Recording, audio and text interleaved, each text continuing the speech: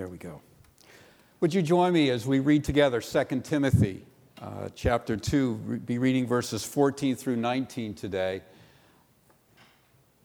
as we continue our studies, our series in Timothy, Essentials for Disciples, holding on while passing on the good news.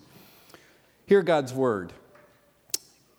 Keep reminding them of these things. Warn them before God against quarreling about words. It's of no value. It only ruins those who listen. Do your best to present yourself to God as one approved, a workman who does not need to be ashamed and who correctly handles the word of truth.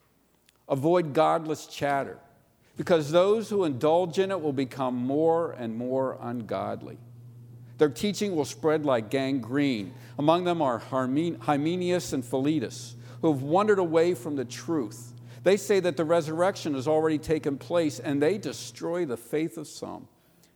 Nevertheless, God's solid foundation stands firm, sealed with this inscription: the Lord knows those who are his, and everyone who confesses the name of the Lord must turn away from wickedness. Let's pray together. Lord God, we bow in your presence. And we need you to open up our hearts to receive your hope, the good news of life everlasting in Christ, so that we can be approved workmen to share that news well. Lord, let it be so. Speak to us. Meet the needs of every person here today, we pray, for your honor and glory. Fill us, we ask. Amen. It's not good to brag about yourself, but sometimes you just have to. So I'm going to do that. I want you to know that I'm approved. All right? Every time I put my credit card in the machine this week, the little box said approved. And Leslie, I want you to know that I'm approved. Even when you don't approve of everything that I do wrong. But all kidding aside, it's essential if we claim to be a follower of Christ, a lover of God, one who loves to see his return, wants him to come back, that we need to be approved workers, that we need to understand what it means not to be ashamed of Christ. 2 Timothy 2, Verse 15, do your best to present yourself to God as one approved, a workman who does not need to be ashamed. You know, if we were to isolate that verse and kind of ignore everything else, it might look like Paul's contradicting himself, because in other places he has written that no one can stand approved before God. And yet here he says, present yourself as one approved. So what's he saying here? Is he contradicting himself? Is he saying, Matt, you better beef up your resume so when you stand before God, the good works of your life outweigh the bad and God will approve? Well, we need to understand a key phrase this morning, and I want to take a few minutes to just go there. I flew over it last week. In 2 Timothy verse 1, it says, you, my son, be strong that's in the grace in Christ Jesus. That phrase, in Christ Jesus, is important for us to know and understand for ourselves so we can explain what it means to be in Christ. That phrase, in Christ, Paul wrote 47 times in his letters, 7 times in 2 Timothy, so I know it's important for us to know. It will change the way you view who you are if you are in Christ, if you understand it. It will change the way you look at other people who are not yet in Christ, but that God may be calling to be with him. There's a life-changing statement, and I used one of my long-distance mentors to help me just to explain it this morning. His name's John Piper. And he is a great guy who knows how to explain grace and forgiveness and the good news that comes to us in Christ. And here's what he says in Romans chapter 8, and by the way, Brother David Mingle is going to be unpacking this whole chapter through the summer, and it should be a great study. But look at verse 1 of chapter 8, or listen with me, Romans 8. Therefore, there is now, let me start over again. Therefore, there is now no condemnation for those who are in Christ Jesus.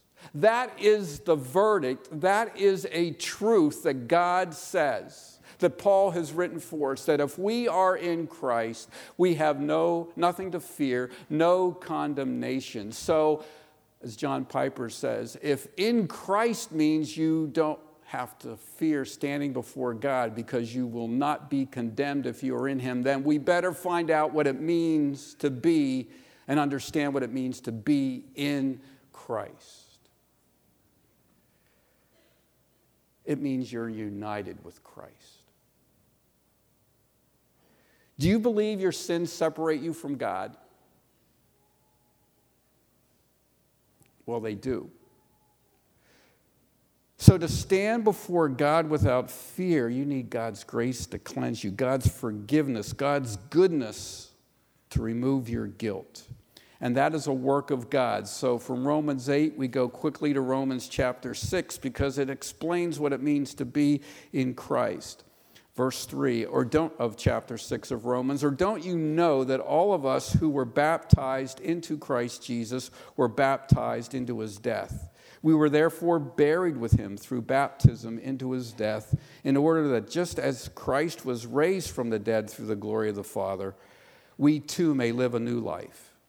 If we have been united with him like this in his death, we will certainly also be united with him in his resurrection. For we know that the old self was crucified with him so that the body of sin might be done away with, that we should no longer be slaves to sin, because anyone who has died has been freed from sin. I just read a lot, but understand that that is all a work of God. It's the unconscious work of God. We may not be aware of it, but the Holy Spirit, when someone believes that Jesus is the Savior, that he died for their sins, that they need forgiveness, that they're guilty, when the Holy Spirit opens up our eyes to embrace that truth, we are now united with Christ, connected to Christ. We are in Christ, and it's as though when Christ died, we died with him, and we were in the grave with him. And you know, dead people don't sin.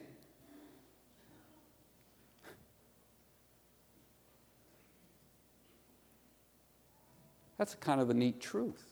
Now, they suffer the consequences of their sin. That's why they're dead. Jesus died physically, but he also died spiritually. When he died on the cross, there's a mysterious transaction that happened. He was separated from God the Father. My God, why have you forsaken me? So he suffered not only the physical death that we deserve, but he suffered a separation from God and his goodness and his life. And we don't understand what happened there, but there was a spiritual separation that happened between God the Son and God the Father in that moment on the cross. And he took the weight of all our guilt and the separation from God that we deserved on himself. So in Christ, if we believe in him, we are identified with him. The Holy Spirit buries us with Christ, but Christ did not stay in the grave. He was raised to life, so that if we are in Christ, we're raised to life too, no longer to sin, but to do what? To serve God the way Christ does, because we are in Christ. And it's a work of God that he does that we have nothing to do with. And our physical baptism, when we go under the water, is a perfect picture of that. We're dead. And when we come back up, gasping for breath, we're cleansed, picture of being cleansed and alive to a new life in Christ. That's the work of God. That's what it means to be in Christ. Maybe you already knew that truth, but it's so good to review it because we need to be able to explain it if there's someone we know that doesn't understand what it means to be identified, united with Christ. But we have to make a decision to believe, and that's the conscious work. 2 Corinthians 5, therefore, if anyone is in Christ, there's that in Christ again. He's a new creation. The old is gone. The new has come. All this is from God who reconciled us to himself. So we're united with God in his death and then in his resurrection. And God, the Spirit, opens our minds to that truth, but we must believe it. God doesn't bypass your mind and your will. You don't put a Bible under your pillow at night and go to sleep and wake up in the morning and say, I'm in Christ. It doesn't work that way. No, you have to hear the truth of the Bible. Someone has to speak it. You have to read it. Someone has to proclaim the truth, and the Spirit uses God's words as a testimony to your soul, to your heart, that it's true that you're a sinner, that you are guilty, and that you need to be saved. And when you hear that and you believe it, that's a work of God, and it's all from God. And Paul said it this way in Colossians chapter 2, when you were dead in your sins and in the uncircumcision of your sinful nature, God made you alive with Christ. He forgave us all our sins, having canceled the written code with its regulations that were against us, that stood opposed to us, and he took it away, nailing it to the cross. Another way of saying the gospel. I spent a lot of time there because I just wanted to be clear that you need to be in Christ.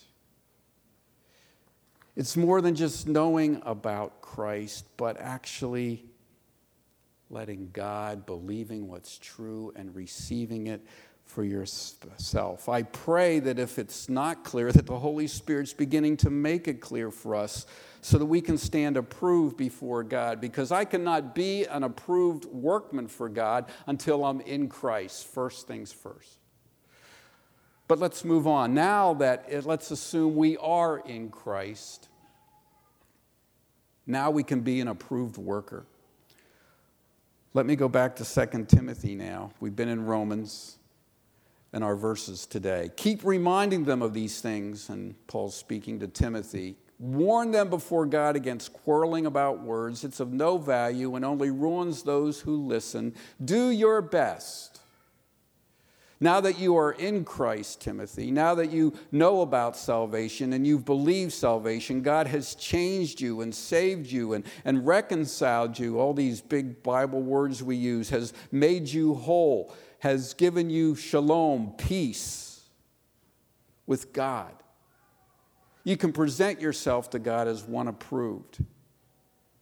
Do your best, because God's gift of grace, his goodness, has given you a spirit of power, love, and self-discipline. You can be strong in the grace. You can make disciples. You can be a mentor. We can endure like a soldier, like an athlete, like a hardworking farmer. Someone who does not need to be ashamed, who correctly handles the word of truth. You notice in the outline I have cut straight. What's your life? And that's what that word there, it's a unique word in the Greek, correctly handles the word of truth. Correctly handles is a word that means to cut straight. So in other words, cut a straight line. And I love what John Stott said about that. He says, the results are of cutting a straight line, like making a road. You know how a surveyor would lay out and cut a straight line for a road? So the path is easy to find and to follow to Christ. So let your life cut a straight line that points people to the grace and forgiveness of Jesus Christ. As an approved workman. Doesn't say Study to show yourself approved, by the way. Sometimes we get student, but that's part of it. But think of a craftsman. Someone who presents their work, whether it's carpentry or jewelry making or metal work or stone work or, that's masonry, right?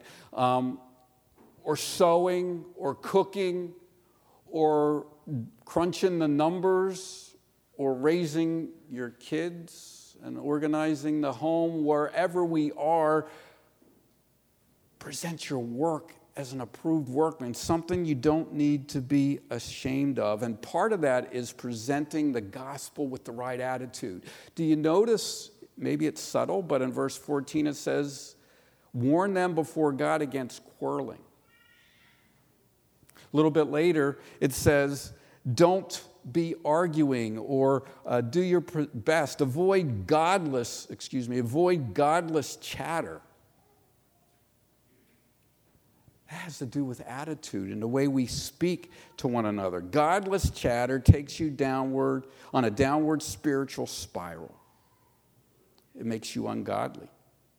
It's a negative progression, and the word there connects us to 1 Timothy. Let me read 1 Timothy 4, verse 11. Command and teach these things. Don't let anyone look down on you because you are young, but set an example for the believers in speech, in life, in love, in faith, and in purity. Until I come, devote yourself to the public reading of the Scripture, to preaching, to teaching. Do not neglect your gift, which was given you through the prophetic message when the body of elders laid their hands on you. Be diligent in these matters. Give yourself wholly to them, so that everyone may see your progress. Watch your life and doctrine closely.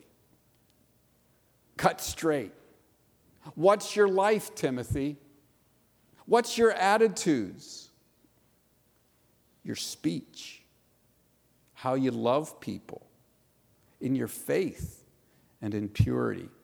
Be diligent in these matters. That's positive progress. That is godly behavior. Next week, we're going to take a quick look at what happens when godless chatter and quarreling invade the people of God's community. Approved workers cut straight. They watch their life and their teaching. Watch your life and doctrine closely, Timothy. Persevere in them, because if you do, you will save both yourself and your hearers. How we live, how I speak, how I interact with my family, and the waitresses and the cashiers, and my neighbors and my co-workers, all affects the gospel. And if it's received well, if I'm cutting a straight line so people can see God's truth and find it easily. Do you remember, when did Jesus get righteously angry at people? He got angry at the people who claimed to be in God. And they weren't. 7 woes. Dare I read them? Woe to you, teachers of the law and Pharisees, you hypocrites! You shut the kingdom of heaven in men's faces. You yourselves do not enter, nor will you let those enter who are trying to. Woe to you, teachers of the law and Pharisees, you hypocrites! You travel over land and sea to win a single convert, and when he becomes one, you make him twice as much a son of hell as you are. Woe to you, blind guides! You say that if anyone swears by the temple, it means nothing, but if anyone swears by the gold of the temple, he's bound by his oath. You blind fools! Which is greater, the gold or the temple that makes the gold sacred? Woe to you, teachers of the law and Pharisees, you hypocrites! You give 1/10 of your spices, mint, dill, and coming. But you have neglected the more important matters of the law, justice, mercy, and faithfulness. Woe to you, teachers of the law and Pharisees, you hypocrites! You clean the outside of the cup and dish, but inside you are full of greed and self-indulgence. Woe to you, teachers of the law and Pharisees, you hypocrites! You are like whitewashed tombs who look beautiful on the outside, but on the inside are full of dead men's bones and everything unclean. Woe to you, teachers of the law and Pharisees, you hypocrites! You build tombs for the prophets and decorate the graves of the righteous. You snakes, you brood of vipers. And then he goes on to say, Jesus says, "O Jerusalem, Jerusalem, you who kill the prophets and stone those sent to you, how often I have longed to gather your children together as hens gather their chicks under her wings, but you were not willing."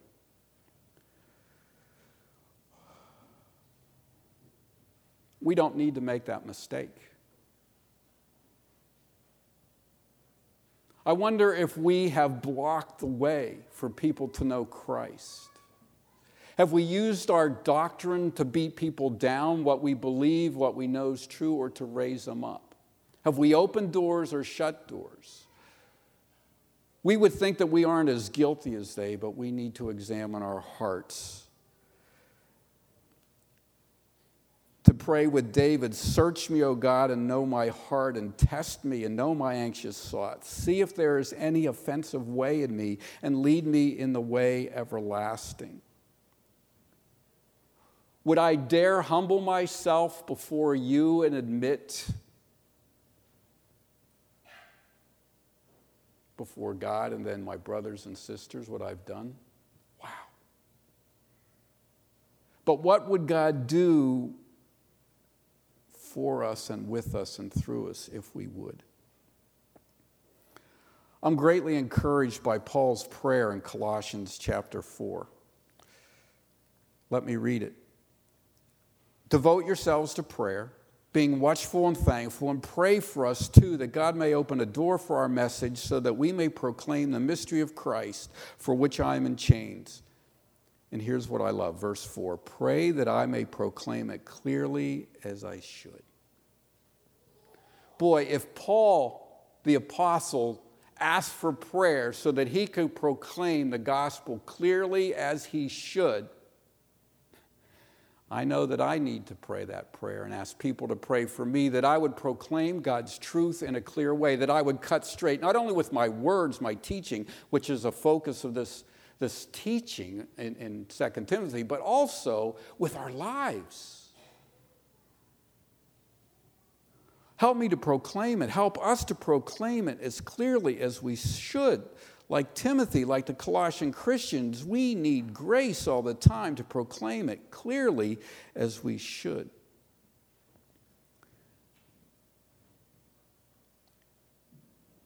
Are you an approved worker?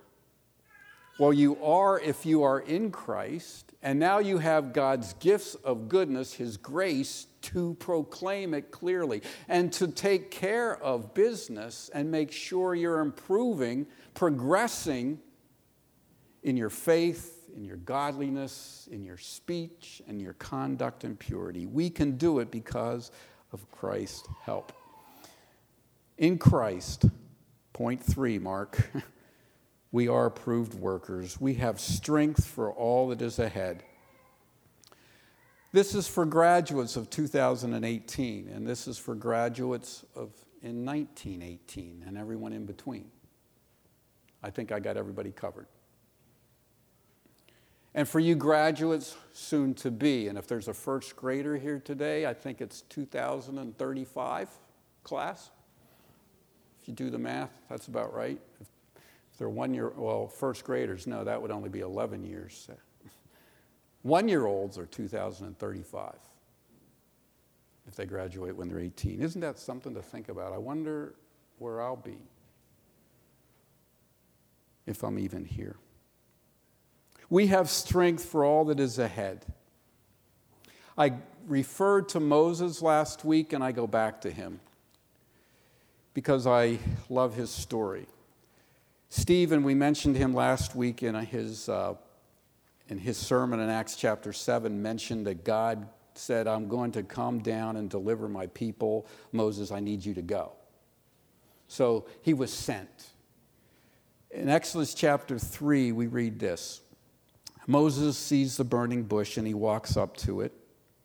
In verse 5, God spoke to him, Moses, Moses, and Moses said, Here I am. Do not come any closer, God said. Take off your sandals, for the place where you are standing is holy ground. And then he said, I am the God of your father, the God of Abraham, the God of Isaac, and the God of Jacob. And at this, Moses hid his face because he was afraid to look at God. And that was a good thing to do. And the Lord said, I have indeed seen the misery of my people in Egypt. I have heard them crying out because of their slave drivers, and I am concerned about their suffering. So I have come down to rescue them from the hand of the Egyptians and to bring them out of the land into a good and spacious land. And then in verse 10 he says, So now go. I am sending you to Pharaoh to bring my people, the Israelites, out of Egypt. So we have a holy God calling Moses to go, and he's sending Moses. Moses has a commission. And then Moses says, But who am I? Who am I that I should go to Pharaoh and bring the Israelites out of Egypt? And who are we to go out into our world and say, God wants to deliver you? Who am I? Who are you? To go into our schools, our dorm rooms, our places of employment, our world, and tell others of Christ's deliverance. And Moses is making an excuse. Who am I? I feel so small. And God said, I will go with you. I would love to sit down to the table and talk about this, because have you ever thought about what Moses did after God said, I'm going to go with you? He still argued with him.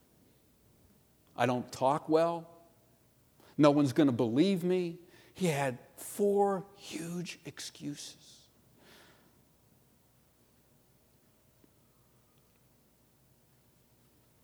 Not only does God go with us, but Jesus says in John 17, he prays that God the Father and himself would be where? In us. We are in Christ and he is in us. He's not just with us, he's living in us. And he goes with us. Why would Moses, after God said, I will go with you, still not want to go?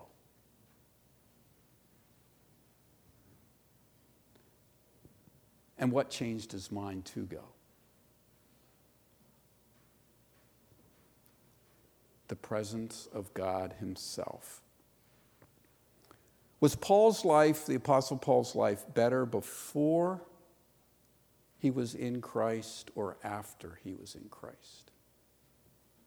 Well, from a world point of view, it was worse.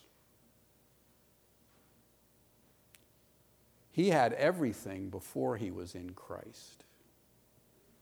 And then he lost it all and suffered and was beaten and was imprisoned, and he lost his life for following Christ. What changed his mind so much that he would be sitting in a prison cell facing death, soon to die, and tell Timothy, join with me in suffering?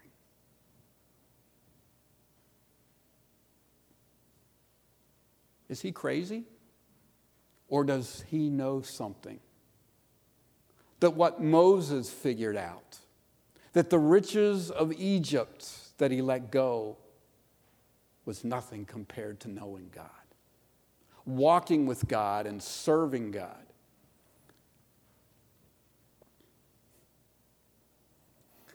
Graduates, I wish that your life would be perfect and a blessing, and you'd only be happy for the rest of your lives.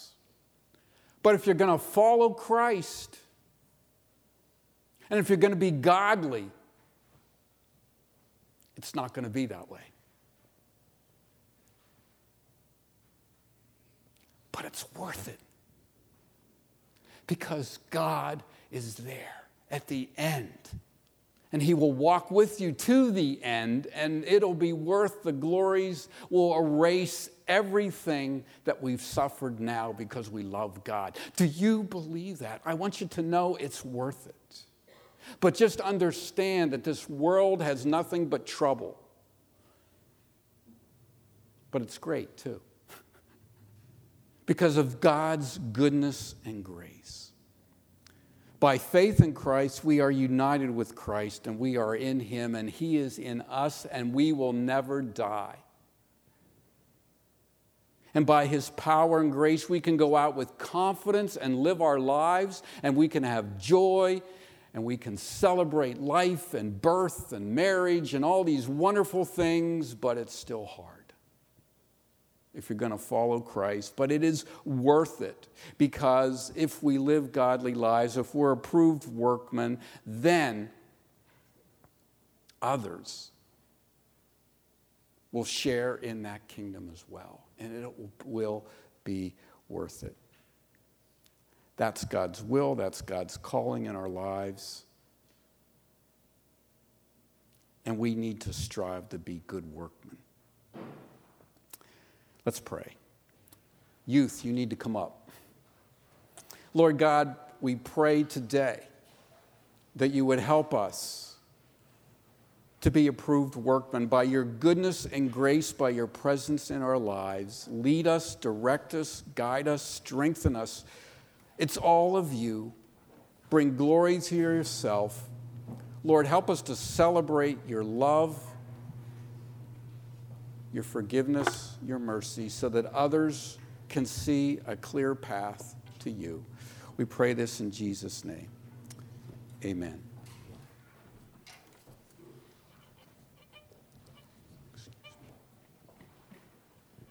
Stand with us. We get situated here, you guys. Thanks for joining us.